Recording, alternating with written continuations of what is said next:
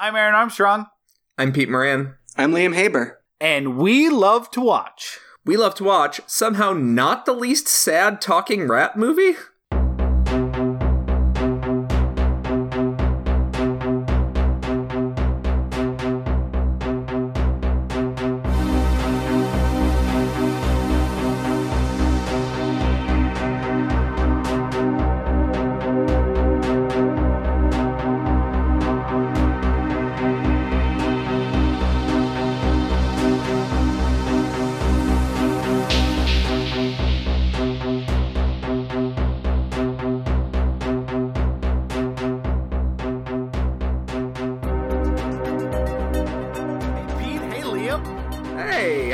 Guys, I'm good, thanks. Yourself?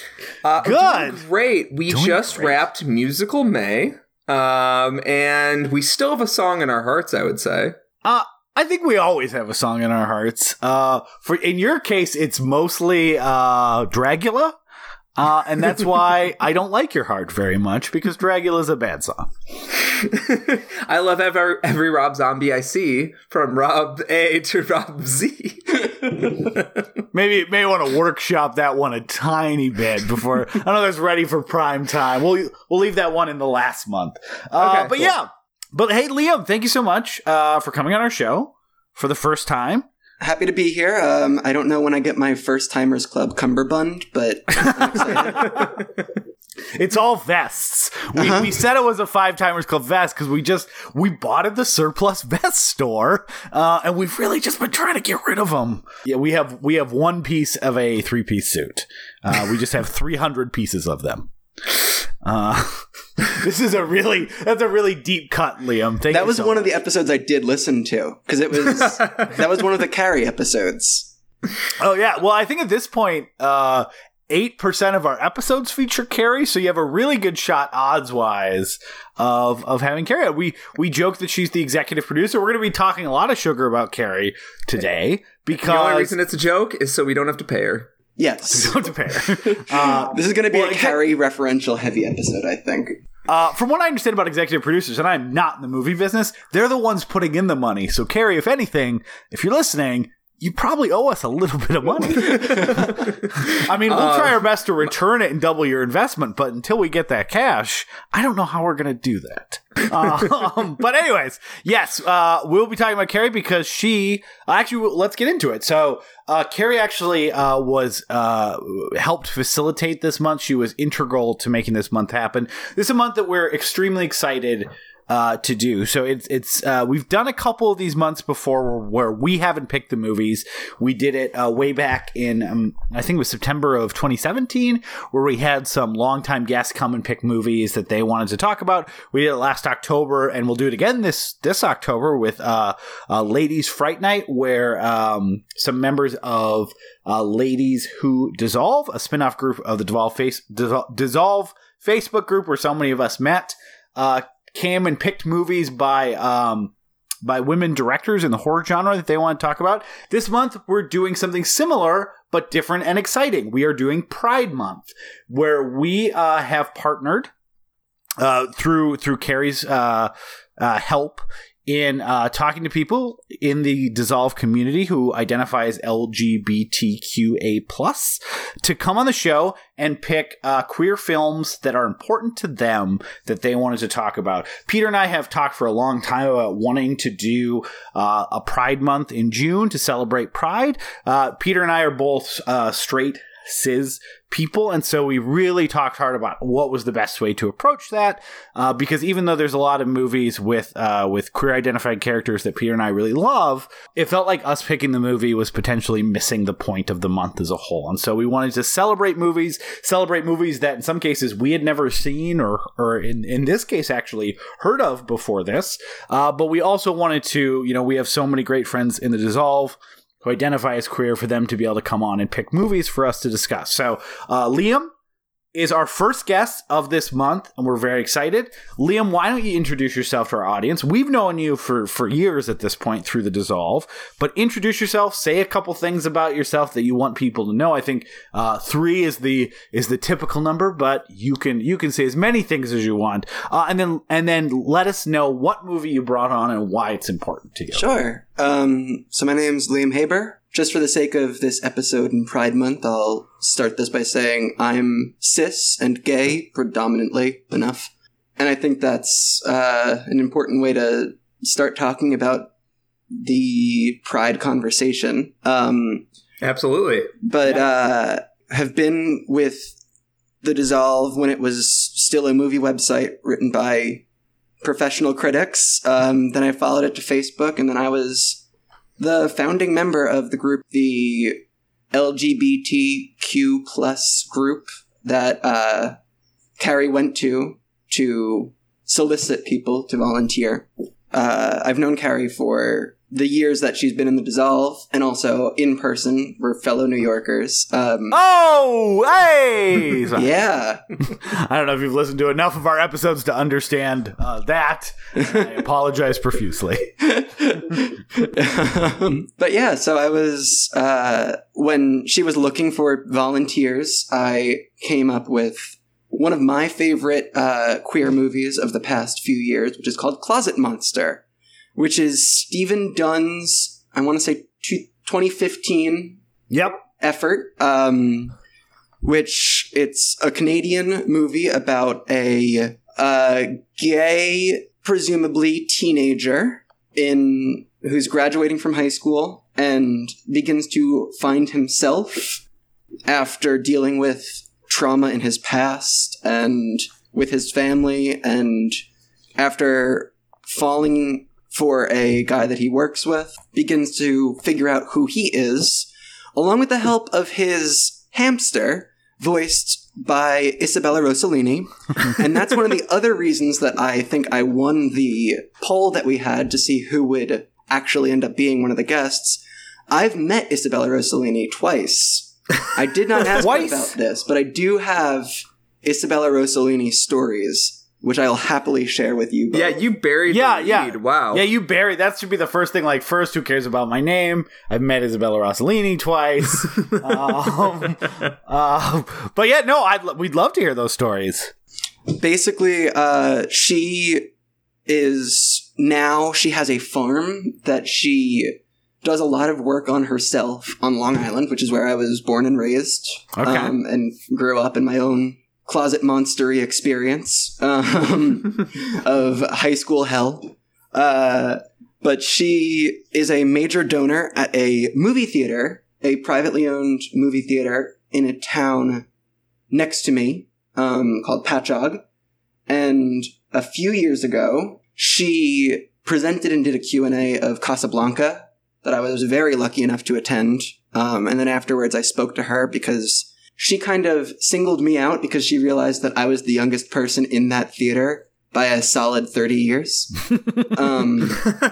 Because how many teenagers are going to see Casablanca in their free time? But I spoke to her after that, and then randomly one day I was in a coffee shop in that town with a couple friends of mine just catching up. This was like 2 or 3 years ago now, in the summer after college. And I'm sitting facing the door and I just gasp, and 2 friends of mine stare at me like, what the hell is wrong with you? And I just, as like raspily as I could, said, it's Isabella Rossellini.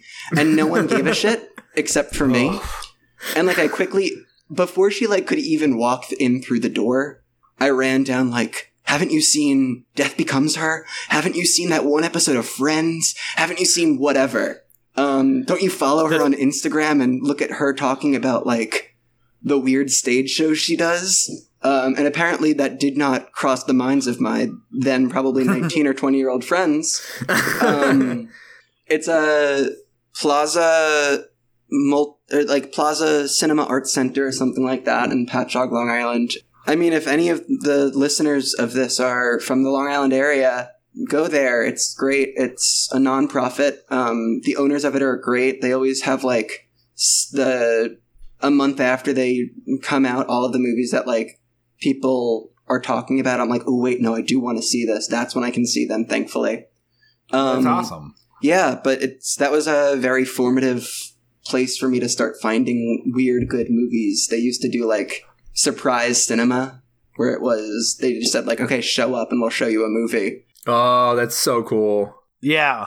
I've always said that's the best context to see any movie in, is just, I mean, like, I guess the most common version is you go to a friend's house and they make you watch a random movie that you've never heard of, and they just kind of put it on and go. But like the best context to watch a movie is with zero hype, zero reviews, like no expectations. You just kind of get to discover it for yourself, which was the experience that I got from Closet Monster. Yeah, I was like, are you going to transition? Because that's a perfect transition. Yeah. Because I didn't know. I never heard of about this movie. I never heard of it either. I found it. Connor Jessup, the lead actor in it, he was in that TV show American Crime, which I followed back in the days when you could watch a show with Felicity Huffman in it. Yeah. But yeah, so I'd seen that movie. I'd seen that show, which he's amazing in. And then this movie just kind of like spontaneously dropped on Netflix with zero fanfare.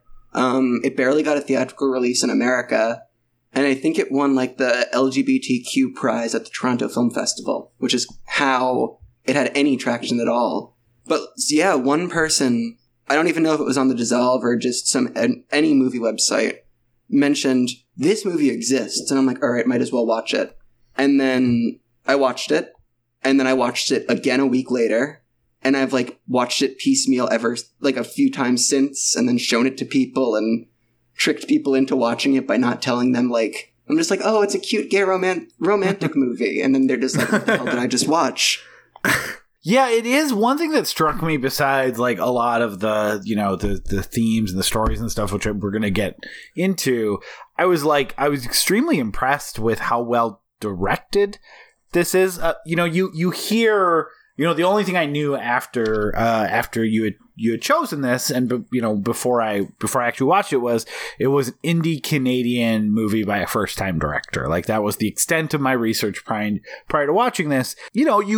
I've seen enough of those like first time director indie movies that I've never heard of until someone says, hey, this is really good, you should watch this. And most of the time they are well written without being well acted, or in many cases well directed, or they have like one of three of those. And I was truly impressed how well directed this is, how well acted it is, and of course how well written it is as well. Like this kind of surprised me just from a cinematic perspective. And then I was also disappointed when I went to go look to see, well, this is so well directed and won some prizes. I'm assuming he's done another movie in the past 4 years, and I was kind of disappointed to learn that he hasn't. Yeah, and it like premiered at festivals in 2015, which probably means it was done. He was probably done with the editing portion even before then. But it was quite a fun discovery to just be like, oh, one of our friends, our online friends, said to watch this movie, and we jumped in, and it is a genre bender. Yeah, the first 20 minutes would seemingly imply a very different movie than what it gets to, but by the end you're like, oh, I get why all these pieces were there. That all that stuff kind of comes together in a way that you're like, this wasn't just a guy throwing in 7 things that he was interested in. This is a guy truly like trying to tell a unique story in a unique way. Mm-hmm. And the way it approaches its topic is like a coming of age story is something we've seen a million times.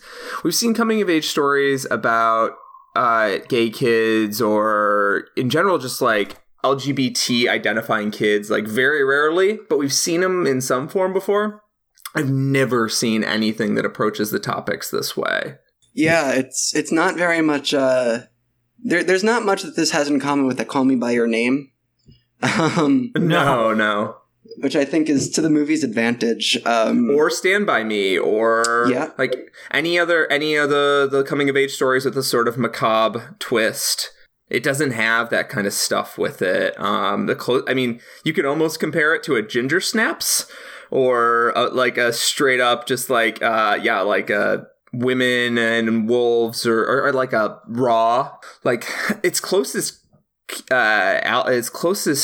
companions are probably within the horror genre, but I wouldn't quite describe this as a horror movie. Exactly. Or the movie May is one that I've kind of that's a good touch point. Yeah, and aesthetically, I think Raw is a good call out because it's a much different movie than Raw, but the way it was shot and kind of this like gorgeous close-ups while also these like random horrific like body horror things are occurring reminded me a lot of Raw.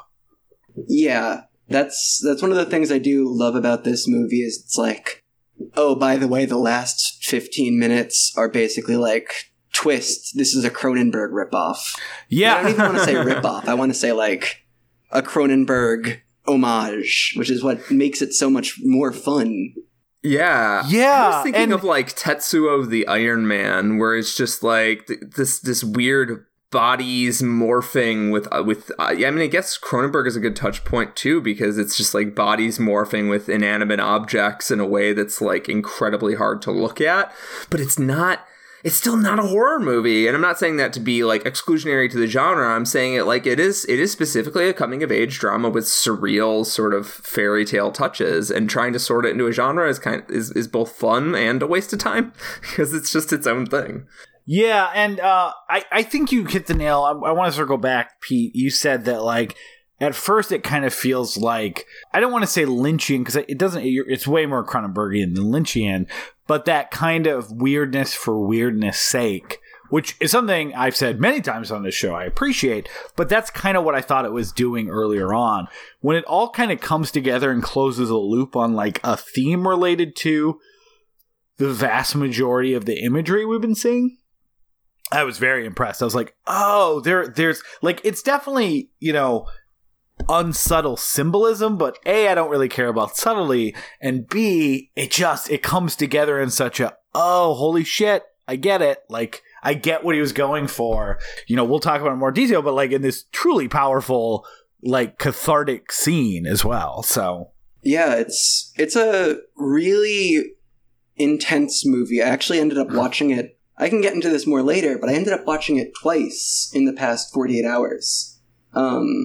The first time I started watching it on a subway, and then I'll elaborate on this later, but something happened at the most precise time in the movie that caused me to stop watching it and then come back home and then drink heavily and watch it. And then I ended up watching it again last night into this morning to take more sober notes. Yeah, and it reflects the first way I engaged with it, where it was, the first time I saw it was just kind of me alone watching it sober, and then later that night, me and some friends of mine from high school, because I think it dropped either like the summer after I graduated high school on Netflix or the summer after my freshman year of college. But I just remember like telling 3 of my friends, only one of whom really identifies as queer, hey, this is a great movie. Let's all watch it together. So we got some alcohol, we sat around, I put the movie on, and then like 10 minutes in, everyone just kind of looks at me with a, what the hell are you putting us through? Which is a look I've gotten from them many times when I say, hey, here's a great movie, let's watch it. And 90% of the time it's monster trucks, but this case it was a little different. It's kind of a movie that I like to introduce people to. Yeah. Well, you've successfully done that here. I'll tell you what, I don't want to speak for you, but if you want, before we actually get into going through the plot recap and talking about like scenes and all that stuff, we usually do a thing where we kind of talk about our first experience with a movie. I think it may make some sense if you feel like sharing, and if not, I'll just edit all this out. We won't pretend this didn't happen. If you mentioned that you wanted to share some, personal stories about what this movie meant to you and resonated with you, we could do that now, and then we'll circle back to, if you want, a lot of the plot elements and the movie recap and go through that after the music break. I mean, I feel like getting into my family's not nearly as intense as this. My parents are still together, yada, yada, yada. But there were some things in the father-son relationship that really felt, every time I watch it, not like, it's almost like a, hey, that's relatable mixed with at least nothing that I've ever gone through is that bad, if that makes any sense. Yeah. But no, the interesting thing, which it's going to kind of come up when we start talking about the movie, is so I was coming home from dinner and a few drinks with a friend of mine. I'm sitting on the subway watching this. I have it like downloaded on my phone, bought from iTunes or whatever. Because I was kind of planning, okay, yeah, I could at least start watching it and go through piecemeal. I've seen enough of it before. Just take my notes. And right around the time that the young version of Oscar, the protagonist, discovers a young man being raped with a metal rod by three other bullies, a very creepy old gentleman sat down next to me on the subway. God. Yeah, and then he kept talking to me. He was clearly very drunk. I paused the movie, put my phone back in my pocket, kind of did the polite, okay, that's nice, sliding away on the subway, and then in a moment that, again, I paused at just the right time so that when I started it back up when I got home 20 minutes later, felt proper. He grabbed me in a way that was not very kind, one that might call groping, which was not fun. But it did feel like a very apt experience in watching this movie and in talking about it here, that like that was kind of the way that the story played out both in the movie at that point in time and in a, thank God, far less graphic way that it could happen on a subway in New York City at the exact, in 2019 by was very clearly another gay man who tried to use his age and his privilege and whatever else to take advantage of a younger gentleman that he assumed would be open to that. But no, it was a very... I'm not going to use the word sobering because it then proceeded to get shit-faced. Understandably. Yeah. Yeah. It put a different spin on how I watched the rest of the movie and then how I watched it again today. Yeah. Because, I mean, shit like that's happened before at bars and clubs, never on a subway, thankfully. It did end up kind of making me say to some female friends of mine, I can only imagine how much worse some of this fear is for you, because I can go through my day not worried about this. But no, I think it's I was contemplating whether I was going to talk about it here or not, and I'm very happy to, but it was one of those things where it did color these latest experiences watching the movie. Because I think that there's not just an undercurrent, but a very important idea that's kind of set into the movie about who gets the chance to take advantage when. Yeah. It comes up later in the movie. It comes up in the relationship with the father and everything. When I sat down to finish watching it after having like called a friend of mine and talked on the phone for a few hours and vented into various places and whatever else, it did kind of make me think, okay, I think that I have a different take on this movie now, which is namely that it's a story of how do we think of victims and how do people kind of get past not just self-victimhood, but the ways in which they're told that they're invalid for one reason or another. Yeah. Thankfully, I have a very great support system. I turned to the Dissolve a little bit for some help, but more importantly, it was actual people that I could call and talk to, and even someone who like FaceTimed me once I put something on Instagram and was just like, hey, what happened? Do you want to report it or something like that? But it is really interesting how well that one moment at that point in the movie, plus just in my life, it felt like it was exactly the message that the movie is kind of saying. There's a line later in the movie that it goes, you never had it easy and maybe you never will, which is what the mom says to the son at one point. And hearing that last night, or the night that it happened, I was just like, well, what do you know? And it's not a positive message for the movie, but I think it's a realistic one, which is, again, as we're going to get deeper into the movie, I think that's going to be what I'll keep talking about, because I think that's what really has made it something I love to go back to and to recommend to people, because it's not all happy endings and everyone gets to hug and make up at the end. It's much more a movie about life. I'm, terribly sorry that happen to you. And it is weird, I'm sure, to be watching a movie with those themes and have the themes happen to you as it's occurring in a way that it never should. Peter and I sometimes talk about on the show, like, we'll be talking about like Night of the Living Dead as an example. And this actually comes up far too frequently on this show. We'll be watching some movie from 30 or 40 years ago with themes about like how racist our culture is, or how bigoted our culture is, or how misogynistic our culture is, or whatever else it is. And Peter and I will say, oh man, the themes of this resonate today. It feels like it was ripped out today's headline, and mention what a sad state of affairs that is. One thing that we don't really follow it up with is because, you know, I recognize that like I'm in a place of privilege, and even though, you know, all those things affect the world I live in and people I care deeply about, it doesn't necessarily affect me in the same way. But I can't imagine if you're watching Night of the Living Dead, you're a person of color, and going, oh yeah, the black guy comes out of the house and gets shot by these white guys because they just assume he must be bad because he's black. And I go, oh my gosh, it's just like today. Like, what does it feel like for the person of color watching that movie going, is that like oh, that's crazy and sad? Or does it have a much more of a, I'm sure it has much more of a personal resonance that I can ever understand about how depressing and sad and affecting that is, in a way that, you know, probably gives a different perspective of the movie itself to them than it does to me.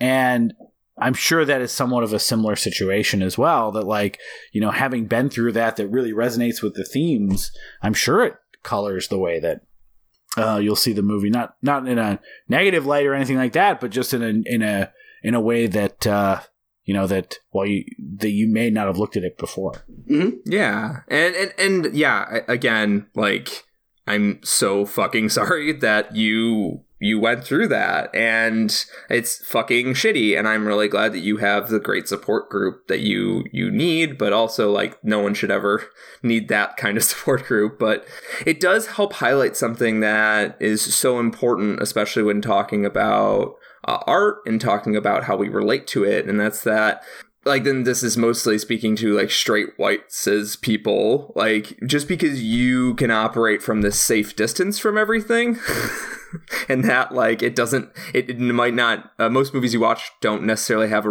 resonance to you on a personal level. And anytime anything somewhat political comes up, you get up in arms. The primary purpose of art is expression of a personal nature, right? And the fact that, and yes, it's like horrible that this shit exists in the real world, but it's so important that art reflects that pain and that journey through the pain. And I think it's good to have a reminder, right? Like, that someone's favorite movie might be something that's escapist, or they like it for aesthetic reasons or intellectual reasons. Doesn't mean that that's how everyone engages with movies all the time. Like, it's important to remember movies like this exist for a reason, and they help connect. And if you're open to it, they can help connect people that don't really have a way to perfectly experience what the protagonists go through. Like, I will never know exactly what it's like to be Oscar in this movie, right?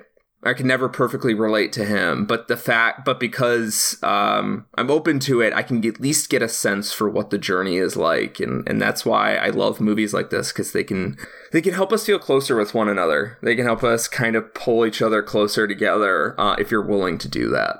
The lucky thing about what happened is I was able to remove myself from the situation quickly and all of that, and I did have a great support system. And like, obviously, if it was something more traumatic, I don't know if I'd bring it up. Obviously, that's a whole other issue.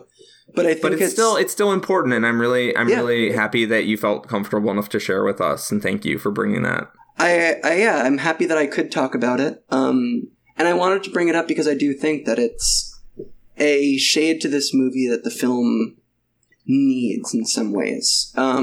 Like, I've seen this movie enough times. There's enough teen movies where there's one specific thing where I'm like, oh, that's relatable. And this is not an incident that makes the movie more or less relatable, per se.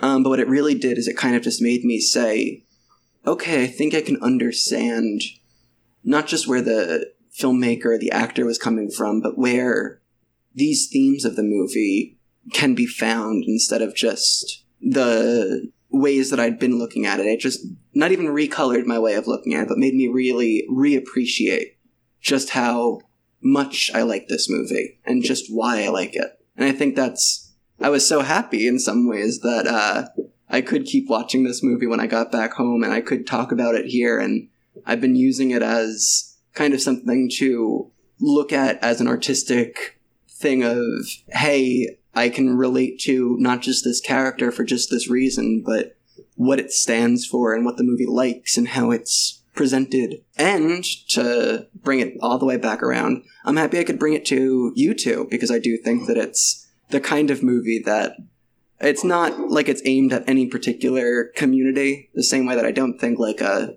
Call Me By Your Name is exclusively aimed at gay youths in Italy for a nice summer in the 80s or anything like that. But yeah, I think that that's one of the nice things about this movie is I don't think it's relatable at all. Like, I think it's something that everyone sees a little bit of themselves in, but obviously no one sees all of themselves in. And I think that's why it's something that's stuck with me in the few years since I saw it first, because it is something that, like, every time I go back and see it, I get not just something more out of it, but I'm like, maybe I do feel more and more like Oscar. Maybe I do feel more and more like the best friend who gets left behind. Maybe I feel more and more like the mother even. Like, there's all these, or the father.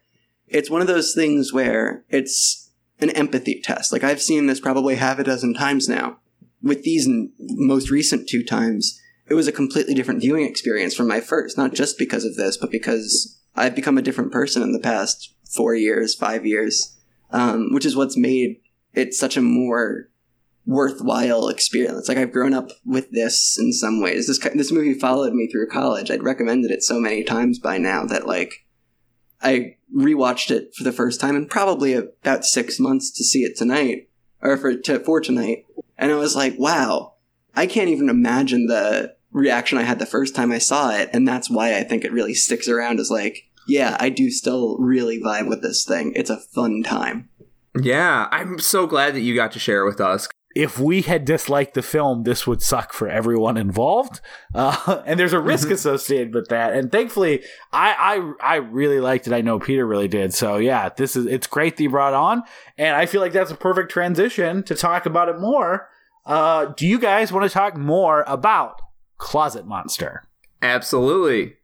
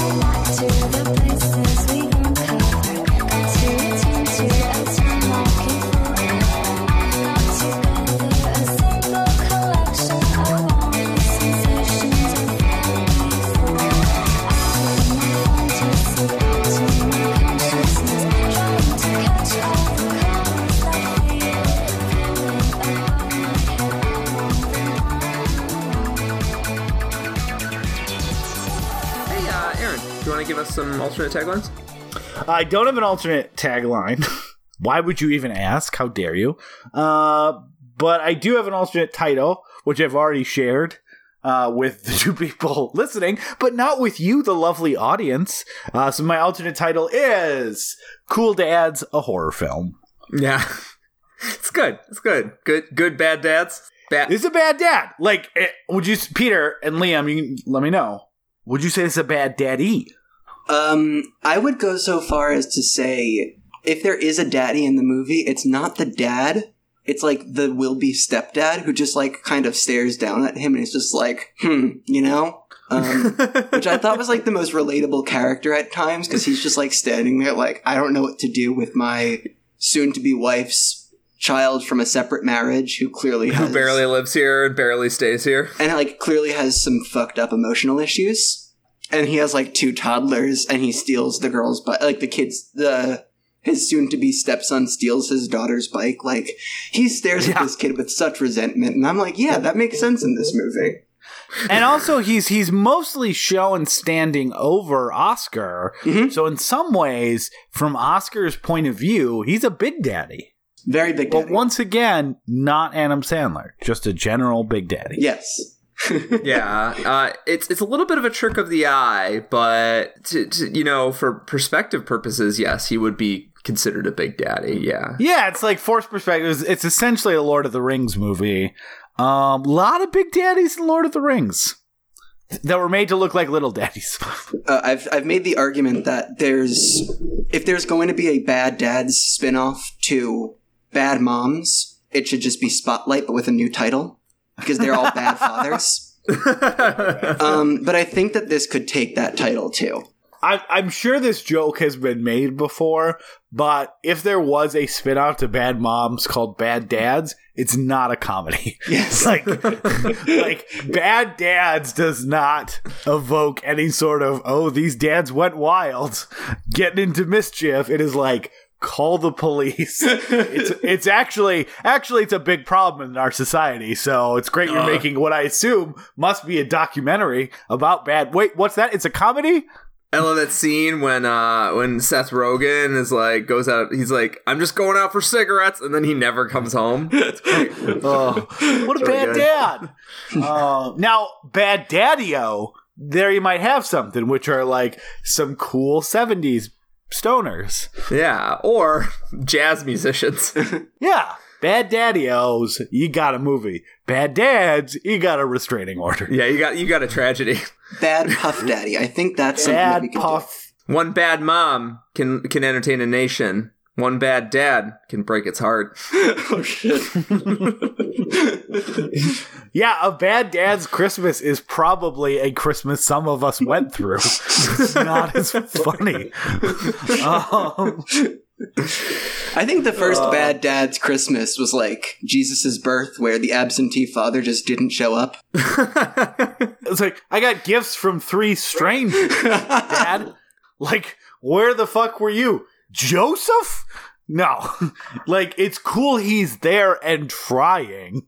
Hey, you couldn't even put a roof over their heads for a night. They had to go and beg for scraps at a motel. Yeah.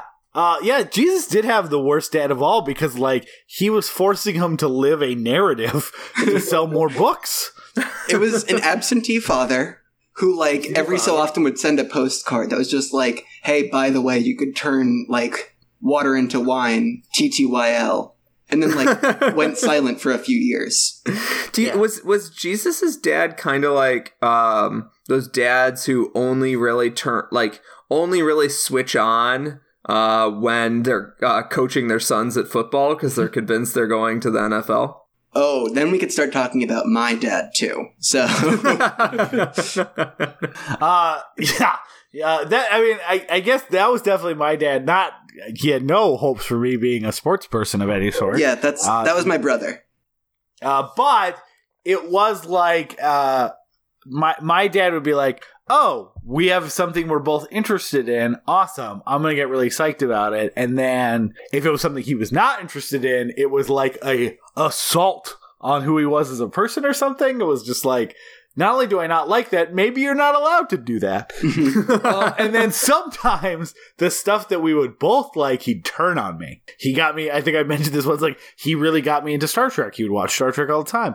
And I ended up getting obsessed with Star Trek. And then he decided it was too much Star Trek for me. And he, like, ripped down my fucking posters and said, you're grounded from Star Trek. It was, like, very confusing. It was like, I'm not sure what I'm supposed to like or on what level anymore. Because there's a lot of arbitrary liking rules. But yeah, that's Are you leaving out the part where you started fucking the TV? Oh, no, I fucked a TV or two, but they were cathoed and very dangerous. No. Is this what you want, Dad? You put a ring on the antenna, so it was fine. Yeah, it was a single ear. It wasn't a bunny ear. As a child of, like, the internet, I'm like Gen Z. Yeah. So I'm listening to all of this like, I think I know what you're talking about, but laughing anyway. Just want to let you know that. That's fair. I appreciate you reading context clues into this. But anyways, Peter, why don't you give us a little plot recap? I will. So Oscar is a young boy and has a close relationship with his father. And his father's sort of a cool dad. And then one day the mother leaves, and they're going to do sort of a split custody thing. But it sounds like the son has mostly sided with the father. Oscar has mostly sided with his father. He sees his mother as this like horrible home destroyer because he believes the narrative put forward by his father. So Oscar is at school one day, and right as some kids are sort of teasing him for saying he's gay because of the way he looks at his nails, he witnesses a horrifying hate crime of a young boy being presumably gay, but maybe not, being horribly, horribly murdered with a piece of bar up his ass, right? Up his rectum. Mm-hmm. Like that's and then it's and then impaled in his stomach. Yeah, so it comes all the way through. Like it's very specific, very disgusting, like a horrible crime that begins the movie. And then this moment sort of like a seed plants in Oscar, and it sort of is associated with his guilt about feeling different, feeling gay, but not really having the words for it, because he's a little boy. He doesn't have like a context for this yet. He just knows that he's a little different, and sometimes people see it. His dad is homophobic and makes homophobic comments about his hair, and his dad tries to toughen him up by getting him into woodworking and shit, like yada yada. So we jump forward. Can I circle back to one thing you skipped over? So when his parents are splitting up, the way that they tell him is first they give him a hamster named Buffy. Oh yes, we can't forget about Buffy. Voiced by the great and powerful Isabella Rossellini. Also, not knowing anything about this movie, and then Isabella Rossellini starts talking out of a hamster. I was like, "What the fuck?" Yeah, I thought I'm glad that you didn't know that going in. That was like the only thing I did know about the movie when I first watched it. It's quite a pitch, though. Yeah. I didn't know either, and the first line, I forget exactly what she says, but it was like enough for me to go, wait, who's talking in this room? And then like it cut to the hamster saying, just like repeat it or to say something again. I'm like, oh, okay. Well, that's what we're doing. I'm on board so far. No questions yet. Yeah, but when like the hamster is taken to school with him when he sees that horrific event, which he ends up like... Yeah. In a weird way, kind of stopping before it gets worse. Like there's... Yeah. He steps on a branch, which causes the attackers to run away. And also what ends up happening is like, when he gets home and when his dad like starts saying these homophobic things, on the TV, which I only like really picked up on this time watching it, is people talking about that hate crime and how the kid that was being raped with the metal rod was paralyzed from the waist down. Yeah. Which, that's just... And then he's like, well, the kid kind of deserved... The dad's like, well, the kid kind of deserved it for being gay. And then, like, our Oscar is just looking at his hamster like, what the fuck's going on right now? Well, and that's such an important part of, like, the self-loathing, right? Because, like, the first time he kind of understands, like, true... Like, his father's that clear of, like, yeah... This is what can happen if you're gay. So like his connotation for what being gay is like horrific violence being perpetrated against you, which like immediately I imagine, for kids is like those two things are now interwoven, like the most horrific thing a kid could witness combined with, the concept of being gay. Mm-hmm. Yeah, it's an important thing to settle on is that sort of seed that gets planted, and it'll come back later in more sort of spiritual, metaphorical, and I guess literal, depending on how you interpret the ending, ways. So Oscar grows up. He's now like a horror kid. He's really artsy. He's into photography. He has a close friend who knows that he's gay, but it's sort of unspoken. It's sort of kept as like a in the background thing, which came across as very relatable for a very close friend I had from high school who was gay or is gay, who is gay and was gay at the time. He's just not your friend anymore. Yeah, he's not. Yeah, not really. But we were really close for a period of time, and it was sort of he didn't have a big coming out of the closet moment with us and his other close friends. We just kind of knew.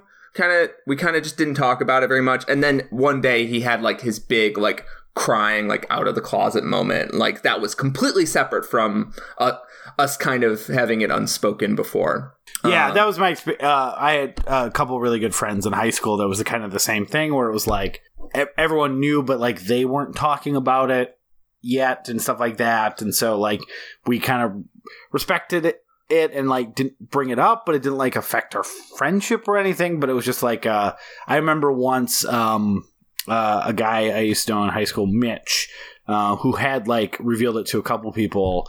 Like this friend that was a girl in our group had like a big crush on him, and she went and talked to one of our other mutual friends, a guy named Tyler, and Tyler was kind of like, "Look, it's not going to happen, and it's not you." Like, just like, and that was like the breadth of the explanation, and everyone kind of got it. But I also understand too. I imagine it's never potentially easy coming out, especially. But like in Bismarck, North Dakota, in the late '90s, it was like one of those things that I can understand why the last thing you'd want is even like a friend slipping up and telling the wrong person, because it was such a regressive community. And so Liam, did this ring as true for you as it did for us? Like this idea where it's like it's not that it's like it's sort of a gray area secret where like the right people kind of know, but it's not, he hasn't had the big moment where he can proudly tell people. Yeah, it hit super close. I similarly came out my two friends of mine my senior year of high school. And then like slowly came out to my family and stuff. But what I really like is the friend Gemma, she does know before he does. Yeah. Because there's the moment when which we're gonna get to, the eventual love interest Wilder gives Oscar back his shirt, which she assumes means that he actually was hooking up with Oscar. Yeah. But we know isn't, but she just has like an oh reaction, which I really related to, because that is actually one of the instigators of me coming out to some friends of mine back in high school. Something very similar to that, where someone thought that I was dating someone else. But yeah, there's kind of it might be my own personal internalized homophobia, which will very much come up throughout the rest of this episode. Not my own, but just the idea of internalized homophobia. Yeah. It took me a while to figure out myself. So when I wound up coming out to my friends who'd been like setting me up with girls for a while, they were quite surprised. I had like a group of very good friends. So when I came out to the first one, who I haven't really spoken to in years since, not because of this exclusively, but more of a conservative fella. He was just like, that does make sense. Never would have guessed it. I'm like, okay, interesting. And then another friend of mine, when I told him, he's like, yeah, I half assumed. But the funniest thing was, I'm going to use this word two different ways. I did have girlfriends, meaning friends who were girls, and girlfriends, meaning romantic partners in high school, and none of them guessed it, which I really feel bad for my high school girlfriend, Chelsea. If you're listening to this, I still am very sorry for you. You didn't deserve it. I don't know why you'd be listening to a movie podcast. The one time I tried to put on a movie, you said, "Ooh, no." Which was a very clear indicator that I was in that for nothing other than images. But that being said, I still feel bad. I mean, Chelsea, if you're one of our 200 listeners that we get on an average episode, Keep listening, though, please. Also, reach back out. You were a nice person. I feel bad. Yeah. This is just a fascinating part of the movie, right? Anyway, so their relationship is central to the plot, so we'll get to that. So he works at a hardware store, and he starts to form a lust over this new guy. I think he's like French Canadian. He has sort of an accent. This new guy at the office, or this new guy at the hardware store, and at home, things are getting worse. His dad is starting to pick up on the signs. He's starting to resent his son for this. He thinks he can cruelty his son out of it. He starts bullying his son in sort of abstract, childish ways. Like, he shows up at work to embarrass him, and doing some super petty investigation to like totally inappropriate to go up to his friend and be like, "Are you guys dating? And what's going on here? And what's up with my son?" Man, that was tough to watch. Yeah, and it's the sort of stuff that if it was coming from a good place, you're like, yeah, I can see why a dad would just be like, well, what am I working with here? I need to figure it out. But he's coming from this place of fear and ignorance, so it comes off as very uncomfortable and very desperate. And so he moves right along through down this kind of rabbit hole and his guilt is getting worse because his lust is making his internal feelings become more tangible and more embodied in flesh. And he's having this fantasy about this steel bar protruding from his stomach, and he's having these stomach pains when he feels excitement about having sex with men. And it's that sort of anger and resentment for his father, and sort of self-loathing -- sort of self-realization is all kind of coming to a head. And he goes to a party, and he has a kiss with a guy at the party, and he has this insane moment where he starts coughing up screws into a sink. Mm-hmm. And then he has a moment where he finally gets the kiss that he wanted from the hot guy at the hardware store, and that moment awakens something in him. It feels pure and beautiful, and at that point, I feel like his sort of he's passed some sort of mile marker, some sort of checkpoint in his growth, and that's when he starts to really resent his father for stepping on him. And he has this moment of boiling over rage where you think he's gonna fucking murder his dad, but instead he just kind of scares him. He decides to move in with his mom. Well, and his dad's killed the hamster. Yeah. Yes, and Buffy has been killed. Why do I keep forgetting about Buffy? I think it's because I don't know where to fit Buffy into this whole thing. But I have my theories. I'll get to that in a minute. I want to hear him. The dad has killed Buffy in this petty act of vengeance. He's thrown all of his shit in the yard. Basically, the mom comes over to defend Oscar, and eventually Oscar scares the shit out of his dad, and Oscar goes to live with his mom, and they sort of start planning out this beautiful future that they're going to have. And even though he was rejected from the one college he applied to, he still has options, and his mom helps him see that, yes, you might not have an easy path forward, but you do have a path forward. And the last scene is perhaps not real. He goes and lives in this cool modern mini house by the sea. He applies he's kind of talked into going to an artist colony by his mom. Yeah. Oh. Yeah, I saw it as real. It's real. Oh, okay, it's real. Okay. In part, I looked it up. That's a real building. Oh, okay, because it just seemed too, especially from how humble his beginnings were, that seemed too insanely cool to be real. Well, and then during that too, he's having that montage of remembering all the things in his life that kind of got him there, which is a great scene. That kind of quick cuts of a lot of stuff we've seen in this movie. I think a couple things we hadn't. But yeah, so I can understand how that kind of almost gives it a sense of like some sort of culmination fantasy. Yeah, absolutely. And in the movie comes full circle with the balloon moment coming back around where his dad was blowing up a balloon full of dreams and then putting it into his head and letting it deflate. And Oscar has a moment where he can hear the balloon inflating and then popping, and he sort of his future is suddenly open to him. He can take on his dreams. He doesn't have to be stagnant and full of self-hate anymore. It's a really great ending. Yeah, there's so much to talk about every scene for kind of a short movie.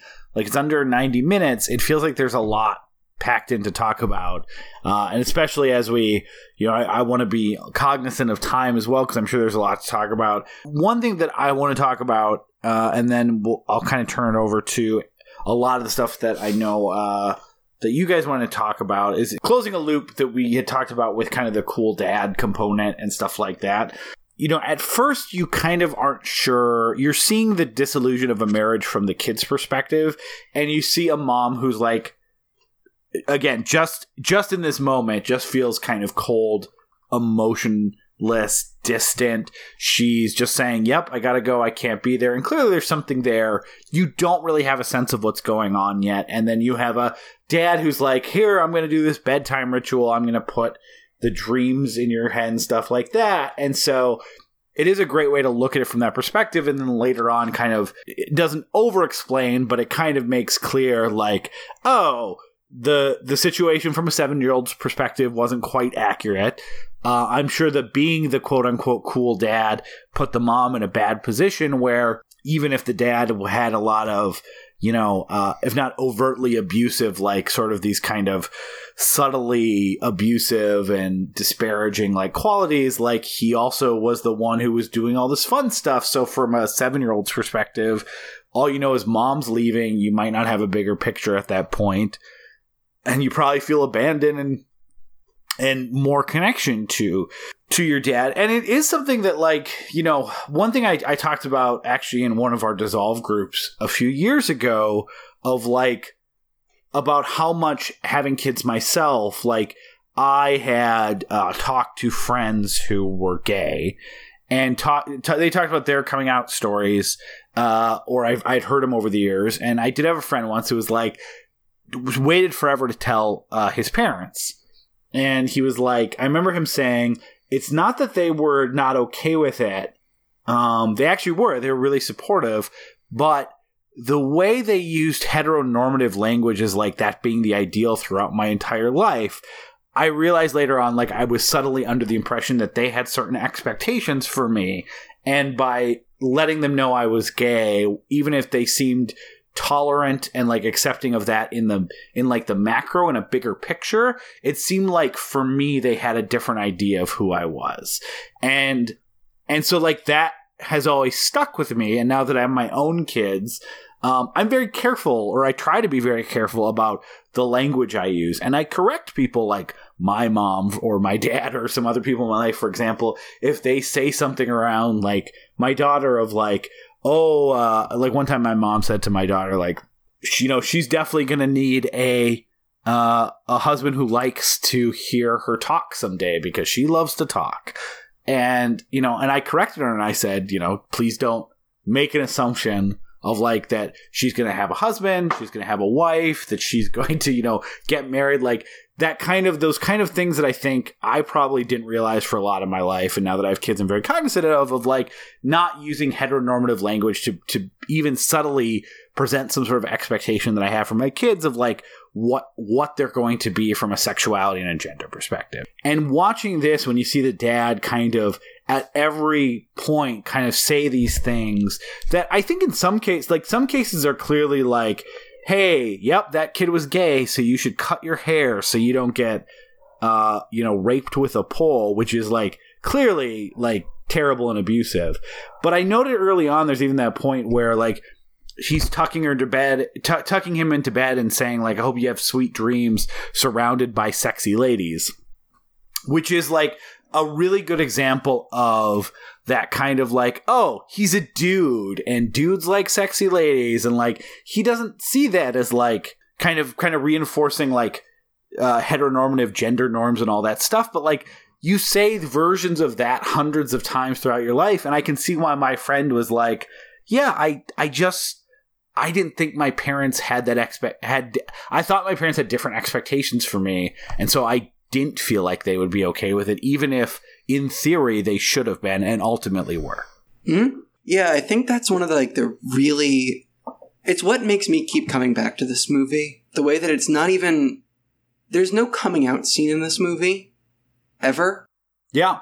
Even, I keep using this as an example just because I kept thinking of it while watching the movie. Like Call Me By Your Name, for example, that has a big coming out arc to it, where even though it's never so overtly stated, the parents see what's happening. There's the moment in the car between Timothée Chalamet and the mother, and then the Oscar-worthy scene between Chalamet and Michael Stuhlbarg, where Stuhlbarg comes out to his son.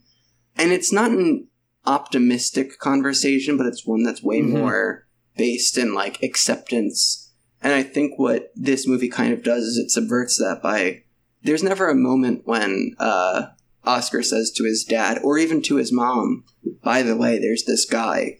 And I think it's that's what allows the relationship between Oscar and his dad to feel so complicated and so toxic at times, is because there's never even an attempt to have a sense of understanding between them. There's the only time that the father talks about his son's sexuality in those specific terms is to either the son's best friend when he confronts her in the parking lot, or to his wife, or ex-wife rather, the mother of his son, when he says what our son is. And there's a moment in the scene where Oscar's getting ready for the party that he ends up going to, where he puts on his mother's clothing that had been still in his closet since she left however long ago, a decade ago.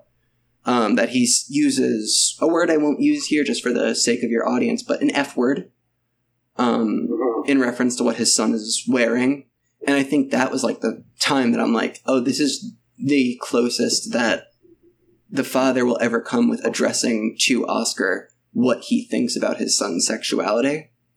And I think that's why, the expectations of a parent on their kid, you always want your kid to grow up to be as much like you as possible. If you want, especially if it's the same gender. I've had my dad say, in a positive way, I would love for you to grow up better than me, but like me, and things to that extent, which I can almost understand that weighs on the mind of Oscar, but it weighs on everyone's mind. Are you going to grow up to be your father? Or are you going to grow up to leave that familial relationship behind? And I think that's why the fatherness of it, if that's the word that exists, the daddiness, yes, the papa energy. I think that's why the actor whose name's escaping me, I think it's Aaron Abrams. He's really good on Hannibal. Yeah. He's so good at just conveying this. It's barely even rage. It's just sincere animosity towards his son. And I think that's why the movie sticks so firmly with me, where it's this isn't just homophobia.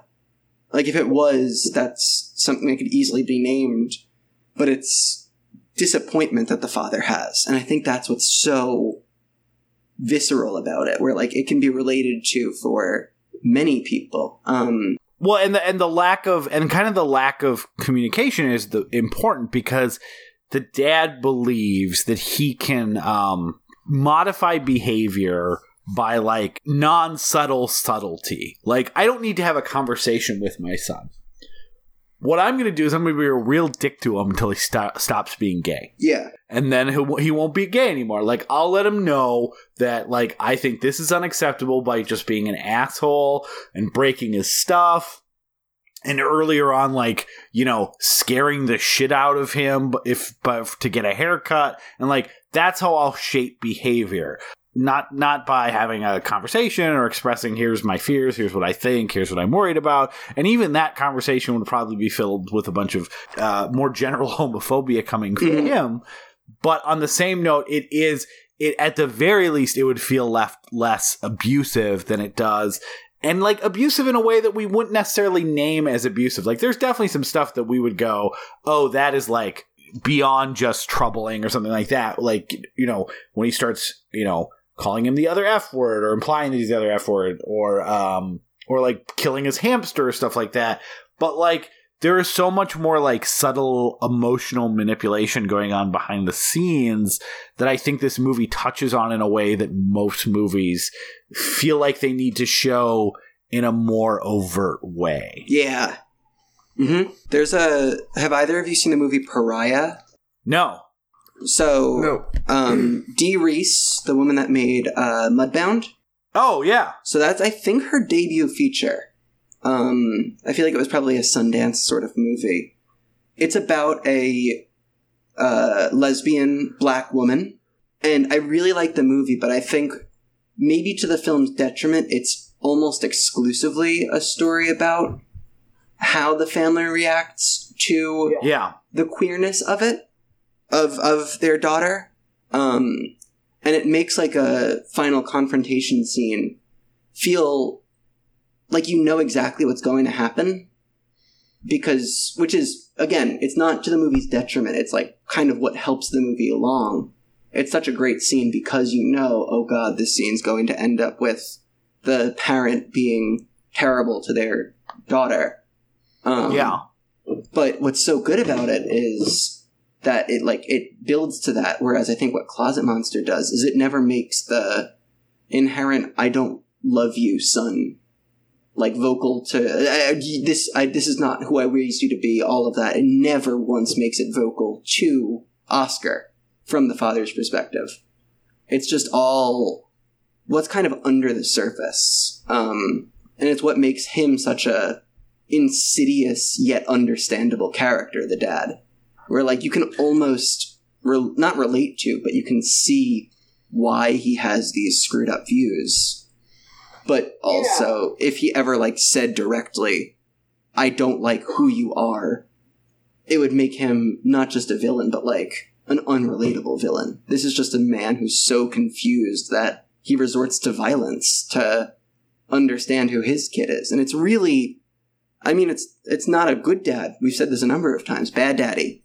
But I thought that's just what makes him such a great villain, is that he never has a villain monologue to his son. No, and he never rejects his son because there's not the coming out moment that would give the opportunity to reject. And you're right, like there's a lot of good movies about people coming out to their family and stuff like that. It's usually the catharsis in these movies. Like I already mentioned Love, Simon, great example. Mm-hmm. Like, you know, third act change. He admits it to his friends. He tells about his lying and that this is why he was lying. He tells his family, stuff like that. Like that's the catharsis. In this, the catharsis is different. It's him literally pulling out like the pain that was implanted in him and the guilt by his father and like, you know, probably other parts of society as a whole, and literally like bloodily ripping it out of his body and realizing he can move on with it. Like the catharsis is all done in this amazing symbolic scene as opposed to that kind of more verbal, like, here's who I really am, almost like revealed moment that a lot of these movies have. And that's not an insult to the other movies. It is just, again, something I haven't seen before. Mm-hmm, for sure. That's what makes this movie something I keep coming back to is I've seen coming out stories. I feel like everyone's seen coming out stories, but that's not even close. This is like pure coming of age. I think, yeah, you're right. You're so right. The reason that it's so interesting as a character drama is because the dad is not reduced to just like an abusive drunk who yells at his son. Like the dad has these moments of genuine sweetness and these moments of genuinely being interested in his son's stuff. Like he builds him that crossbow and like his son is home, he like makes him dinner and wants him to be around. But also that dinner might end with him throwing milk on him. Like it's so interesting in a movie. It's so interesting and subtle in a movie that is very big. Mm-hmm. Like the movie literally ends with him symbolically pulling a metal rebar out of his stomach, like it to symbolize, some sort of like opening up of a wound to heal himself. Like the movie is very big, but the fact that it nails the daddy dynamics, as I like to call them, is makes it so compelling. The double D's. The double D's. It nails the double D's, obviously. And I mean, even still, like something I notice on a multi-rewatch, where it's pulled from is his belly button. And earlier in the movie, his mom says, like not even that much earlier, a few scenes earlier, she's like, oh, by the way, you almost choked yourself to death when you were a kid. Or when you were born with like your umbilical cord wrapped around your throat. And the fact that he's kind of pulling this thing that had been attaching him to his father out of his belly button to eventually lock up and in an implicit way kind of kill his father. I'm like, hey, wait a second. I think this is symbolism. Yeah. I mean, and it's just done so well. Yeah, and then he literally bends the bar to lock his father in the house. And like, yeah, it is not subtle symbolism, but like, again, I don't care about subtlety, and it's just, I think they're if it's not subtle, what it definitely gets prizes for is like taking this thing that you think is meaningless or adding color or adding specifics like metal bar and then like the weird poking stuff with his stomach with the screws and like making it like the most important rod in the world. It's as I'm saying that, I can't help but think of the Simpsons joke about how the rod gets employee of the month. But like, yeah, this rod is very important and deserves employee of the month for this movie. So it's amazing the way that's able to, this thing that you would never think would like tie the movie together in this like emotionally resonant way.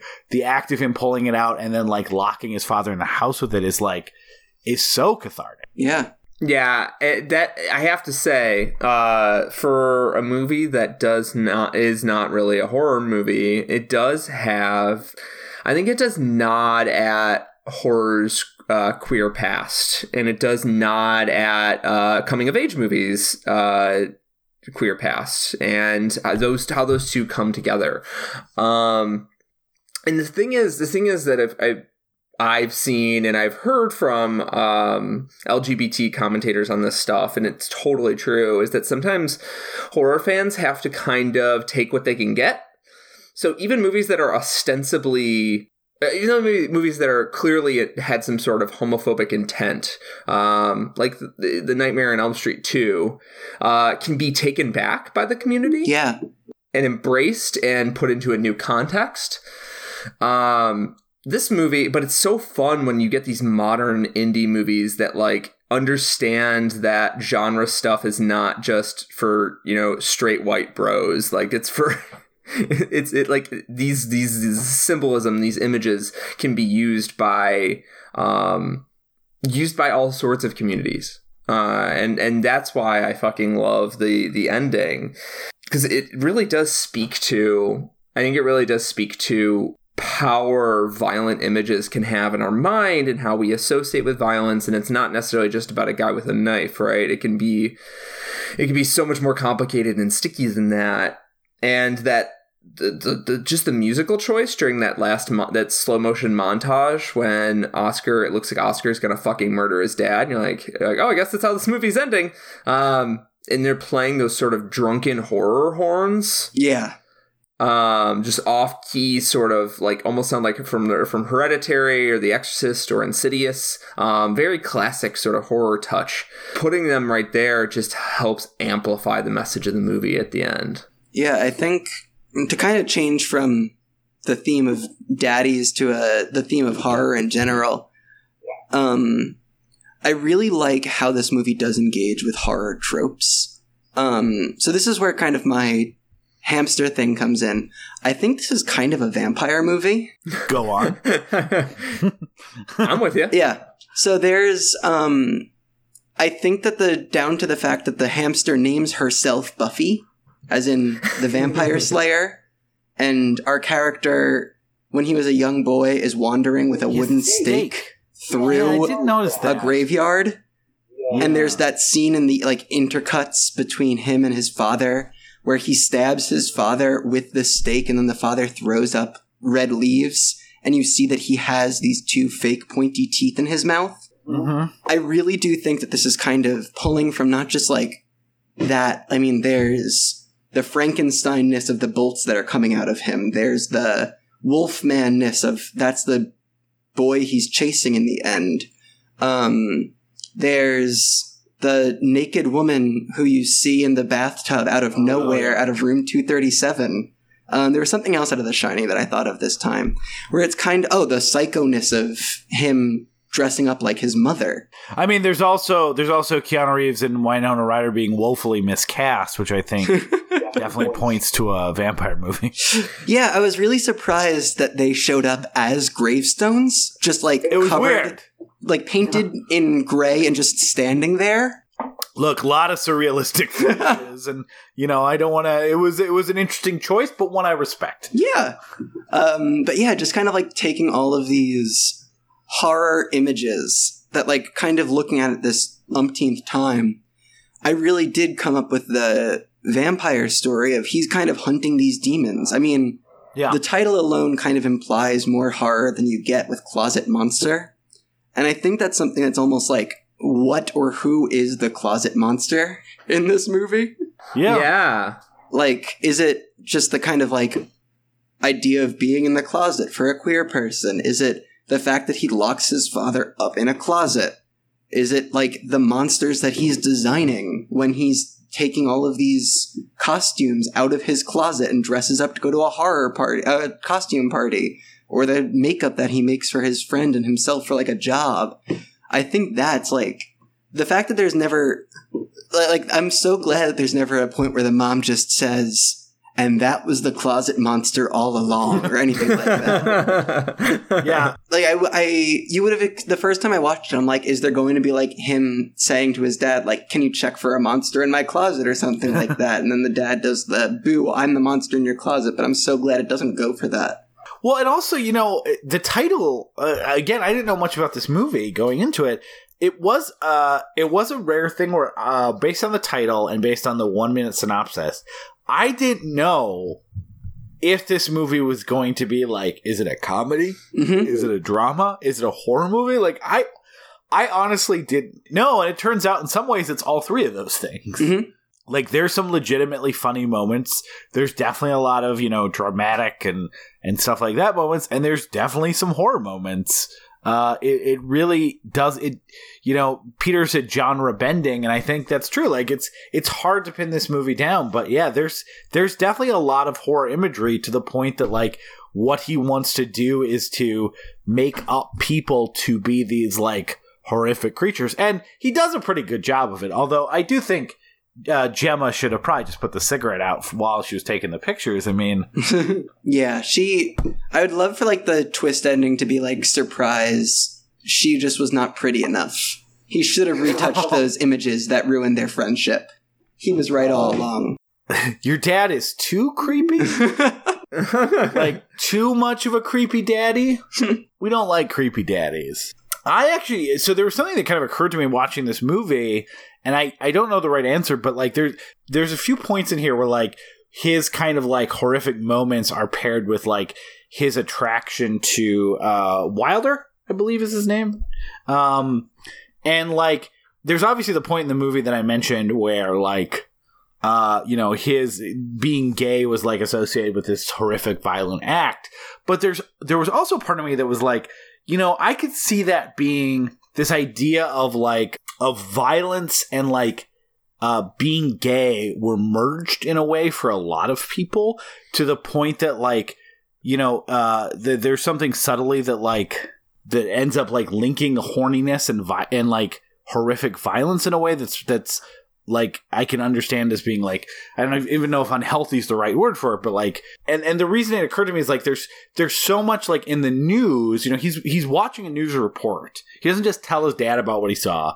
He's watching a news report, and I think that's important, especially as a kid who, like, grew up and like probably one of the the first times I asked my parents what being gay meant was like hearing about like Matthew Shepard or like these other people or like these stories. Like normally when something was featured on the news relating to the idea of homosexuality when I was younger and watching the evening news, and that was the only time I had heard the word, was like, you know, some sort of terrible hate crime or people trying to take away rights from people or deny them rights that they're trying to earn. And like, I could see it being very easy if you are also, as you grow up, like having those thoughts, or am I this, to have just a natural thing where you're conflating that with these kind of violent images or violent stories that you're hearing on the news.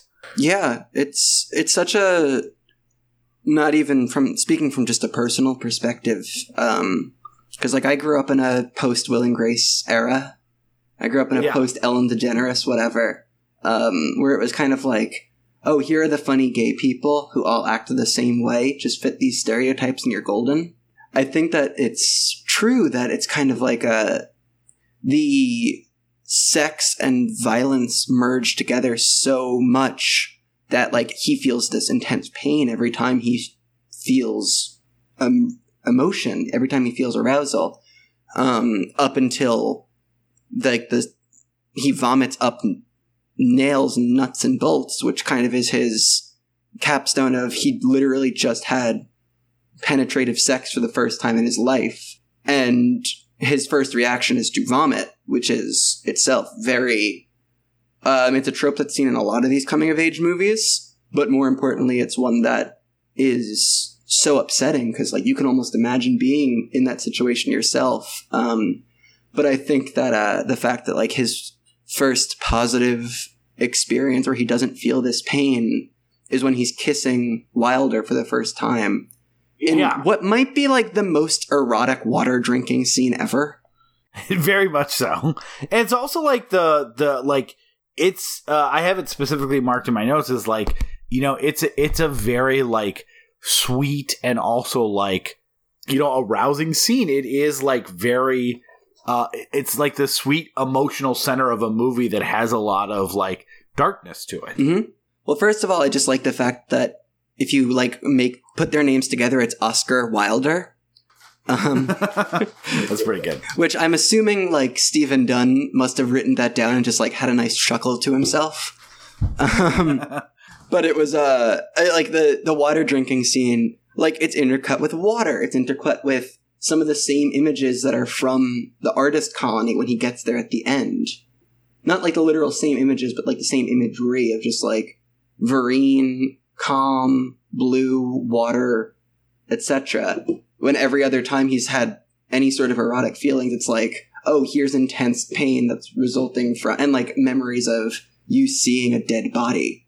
It's such a calmness to their sex scene that doesn't involve actual sex. And literally like the consummation of the relationship that you've been following the entire time.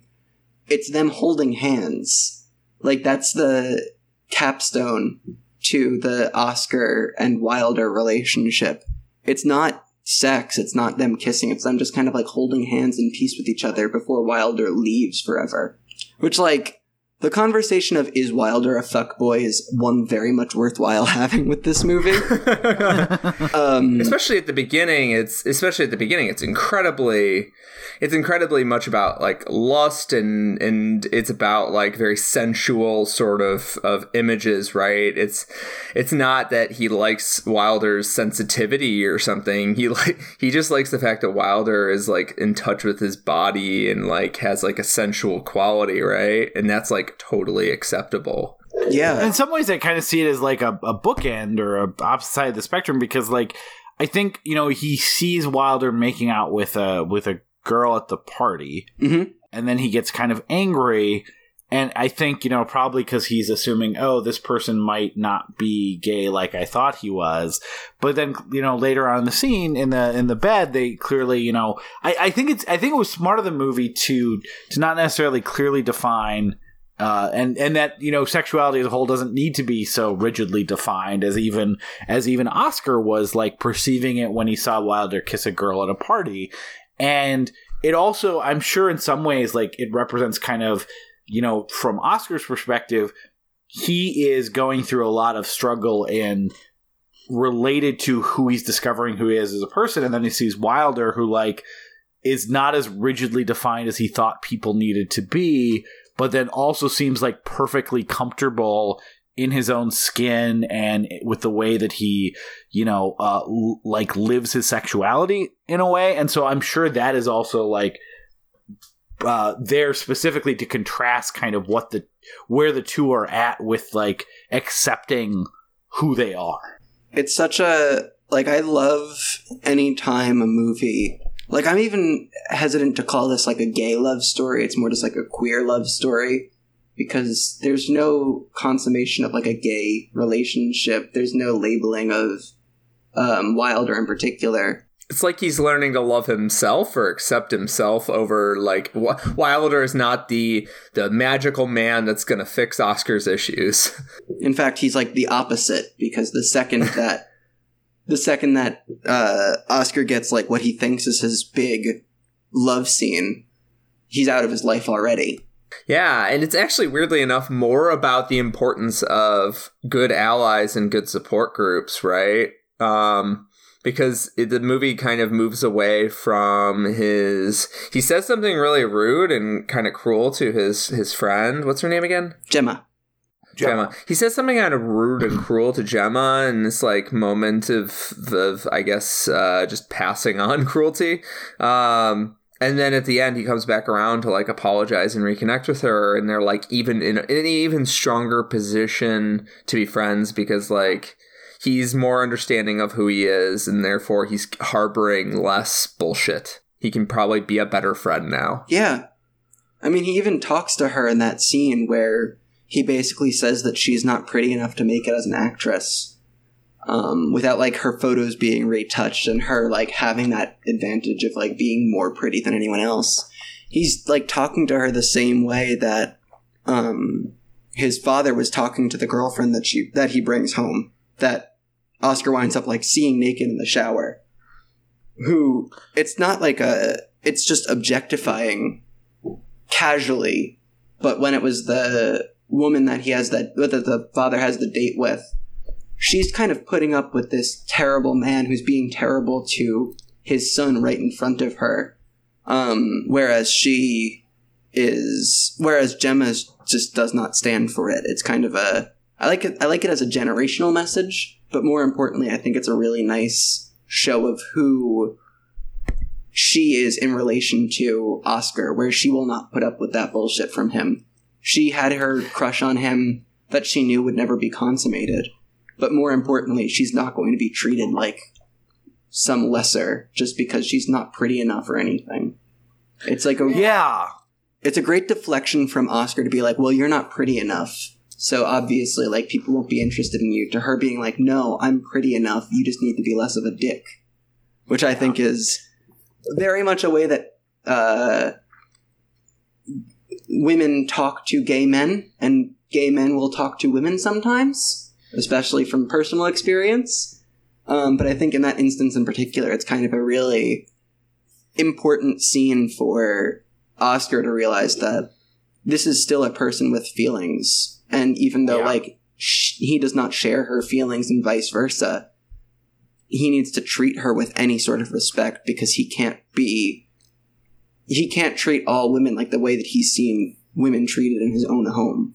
I can't believe we've been talking for as long as we have. This has been a great episode. I'm sure I definitely want to turn it over to you guys if there's other moments or scenes we didn't get a chance to discuss that you want to call out before we do some final thoughts. Peter, what about you first? Yeah, I don't really have any final moments. I do like the fact that the movie operates from Oscar's perspective, so it's actually very big. And there's a lot of, big emotions, big conflict. Like, some stuff operates almost on like just a larger symbolic level. But it's not cheesy though, because I think of the approach the director makes. It's always like emotionally grounded.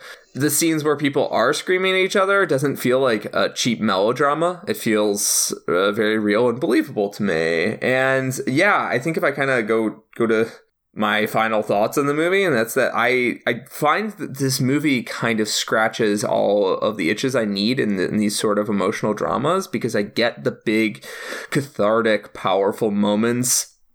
But I also, there's these chewy relationships where you can't quite wrap you can't quite wrap your hands around. You can't quite figure out exactly what it is. Like, you can make a generalization and just be like, yeah, it's a bad dad. Obviously, he's a bad dad. But like, the specific ways that he works, or the specific ways that the mom reacts to being pushed away from her son, or the specific ways that Oscar pushes away friends of his. It's all just so subtle and interesting, but then you still get the big cathartic moments too. So yeah, it's kind of, I'm really happy, Liam, for you bringing this movie on, and thanks for doing so. Yeah, I was happy to show it off. I always like kind of getting the reactions of people who are completely unaware of what they're about to watch from this. I've recommended Very true of us. Well, I love recommending it to people gay and straight, or queer and straight, I guess. The reactions are always similar enough in that everyone's like, I had no clue what it was going to be from moment to moment. But I do think that it is kind of one of those movies that like everyone will watch and come away with saying, maybe that was a bad dad. But I do think that there's something really close to the queer teenage white boy experience, which is majority of my friends and romantic paramours that have seen this movie, where I kind of am just like, it's almost like the listening to the Shins in the Garden State kind of thing. Where it's like, this will change your life. But more importantly, I'm like, this is your life, just heads up. Yeah. But it's kind of why I've loved to kind of get every reaction to this movie that I can. I do know enough people, including myself, who watch it and say, oh, am I Oscar? I know enough people who watch it and say, oh, I've known that Wilder. I've been Gemma. Like, everyone kind of comes away from it relating to it in enough of a way that I think there's a reason that you both enjoyed it more than just like, oh, that was a fun movie, but like that was a relatable kind of movie. There's some things that it's just every teen experience. Smoking your first, like having drugs, getting drunk, smoking, like all of those firsts for when you were like a kid and you're like, oh yeah, drugs are cool, let me try them, before you realize like what your actual limits are. Or like just trying to get away from mom and dad and figure out your own story, separate from them, that I think really is universal in a lot of ways. But I also think that this is a movie where a vampire named Buffy, voiced by Isabella Rossellini, says in a put-on male voice, I'm having a gender jam. Because in some ways she's voicing a gender queer hamster who identifies as female even with male anatomy. Like, that's just the kind of weird subtleties of this strange movie. And it's taken straight on. Like, it's not there to be some cheap joke, right? Yeah. It's taken like as a sincere thing, which is awesome. Yeah, and like, part of that is like, this is the fourth Buffy that Oscar's ever had, as Buffy points out at the end of the movie. But it's like this is it's at times a best friend comedy, but like the best friend isn't a human, it's a hamster. That's what's so great about this. There's nothing like it. But if there is one thing that I look back on and I'm like, oh yeah, that is the gay experience, it's getting your first kiss after your first gay hookup. Where I watched that and I'm like, like even the first time I saw it, I'm like, wait a second, is this too relatable? And I do think that's why I keep coming back to this, because it is a movie that, like, sure, maybe I've never threatened to kill my father with rebar that I pulled from my stomach. Maybe I've never had a talking hamster that, like, knew more about my life than I did. But, like, I did have that high school, early college experience of being like, who am I and how do I fit into this stereotype that I kind of am being forced into by coming out. And I think that's why this movie has stuck with me for so long. And again, in rewatching it recently, it's taken on a different context, but still, it's a movie that I'm going to tell people to watch no matter what their background is, no matter what their history is, because I do think it's something that's like gets to the high school experience. Everyone has those shitty friends. Everyone has the parents they just can't get enough of. This is just like not just the most heightened version of it, but like the weirdest, craziest, Cronenbergianist, Lynchianist version of some of that. Set to a techno soundtrack with some excellent neon lighting. Yeah, I think that's the perfect summation.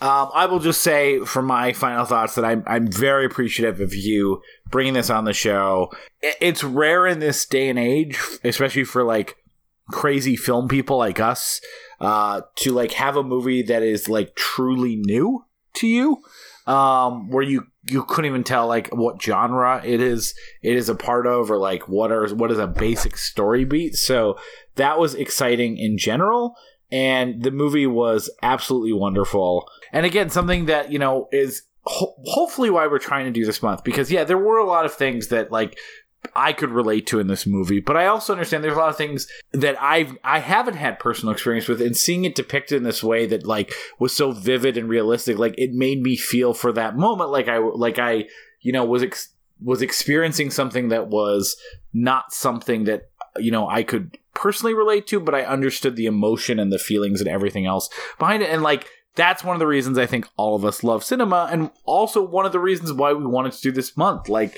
you know, Peter and I pick a lot of the movies, and we definitely pick, hopefully, like a wide swath of different genres and stuff like that. Some movies we've seen and some movies we haven't. But at the end of the day, like, the movies that we pick are going to be different than the movies a queer person would pick for this show, or feels that are worth discussing, or a person of color, or a woman, or anything like that. So, you know, this was such a great kickoff to a month that we're very excited about. And thanks again so much for coming on, Liam. We do have saved for you, but we hope you come back before that as well. I mean, this was a great time. I can't wait to come back. In the break, I set aside space in my closet for as many vests as possible. Good, great. Good, because we need to unload the shit out of them. Excellent. Yeah, thank you again for having me. Anything that you'd like to promote? Sure. I write for this website called The Nocturnal. That's the KNOCKTURNAL. Look up Liam. You'll find all of the things that I've written on there. I think by the time this posts, I'll have an interview with Guillermo del Toro, actually. Whoa. Awesome. Yeah. That's awesome. It's cool stuff. Right now, I think the most recent thing I have on there is interviewing the writers of Detective Pikachu. There's enough cool stuff there, so feel free to check it out. Or just like message me on Twitter, Haber345, HABER345. I like friends who like movies, so that's all of you probably that are listening. And we'll make sure we'll include a link in the show notes too. So if you're curious to find the writing, go in the show notes. You'll find it right there. I'm excited to check this out. I did not know that you had an upcoming interview with Guillermo del Toro, so that is awesome. Peter and I. Fun fact: Peter it didn't end up working out, but he had his exhibit, his monster exhibit here in Minneapolis, and Peter almost flew up to Minneapolis to stay with me to go see that monster exhibit. Yeah, it's they're doing he's like promoting, it's like a trailer drop for Scary Stories to Tell in the Dark or whatever it's called. But it's like at some swanky hotel, and it's like basically there's like 6 shifts where you have a lunch with Guillermo del Toro, and I bowed in on one of them, thankfully, which is very cool. That is so awesome. Yeah. Well, looking forward to that. Yeah, and thanks again for coming on. This was a true blast. But we do have 3 more movies we're doing this month that we're also very excited about. Next week, you'll get Bound with returning guest Luana Saida, who previously joined us to talk about Ravenous, and that was a really, really good episode that I think Peter and I started that episode really, really, really liking Ravenous, and left with some of Luana's thoughts, loving the movie and wanting to rewatch it immediately. So we're very excited to cover Bound with her. Then we have Caitlin Casiello with Funeral Parade of Roses and Joey Lee with But I'm a Cheerleader. But 3-time returning guest eligible for more vests. So she is still vest eligible, yes. Yeah, still vest eligible. Caitlin too. Luana as well. We don't want to deny vests from everyone, at least till we finally run out. Yeah, and the only one of these movies that I've seen is Bound. So I'm really excited. This was a great way to kick off the month. I'm so excited for the rest of this. So Liam, again, thank you so much for joining us. If you've ever listened to the end of our episode, you know we're terrible at ending. Yeah, no, it's fine. I can't wait to listen to your next episodes, though. And thank you again so much for having me. Awesome. All right. Well, everyone, you have a good night. And maybe, I don't know, buy a hamster and talk to it for some emotional growth. Yeah. Maybe that hamster will be Isabella Rossellini. In a universe of infinite possibilities, Peter. Let all our hamsters be Isabella Rossellini. Yeah, may all your hamsters be Isabella Rossellini. Good night. Good night. See my vest, made from real gorilla chest. Feel this sweater, there's no better than authentic Irish setter. See this hat, 'twas my cat, my evening wear, vampire bat. These white slippers are albino, African endangered rhino, grizzly bear underwear, turtles' necks, I've got my share. Beret of poodle on my noodle HL wrist. Try my Red Robin suit, it comes one breast or two. See my vest, see my vest, see my vest.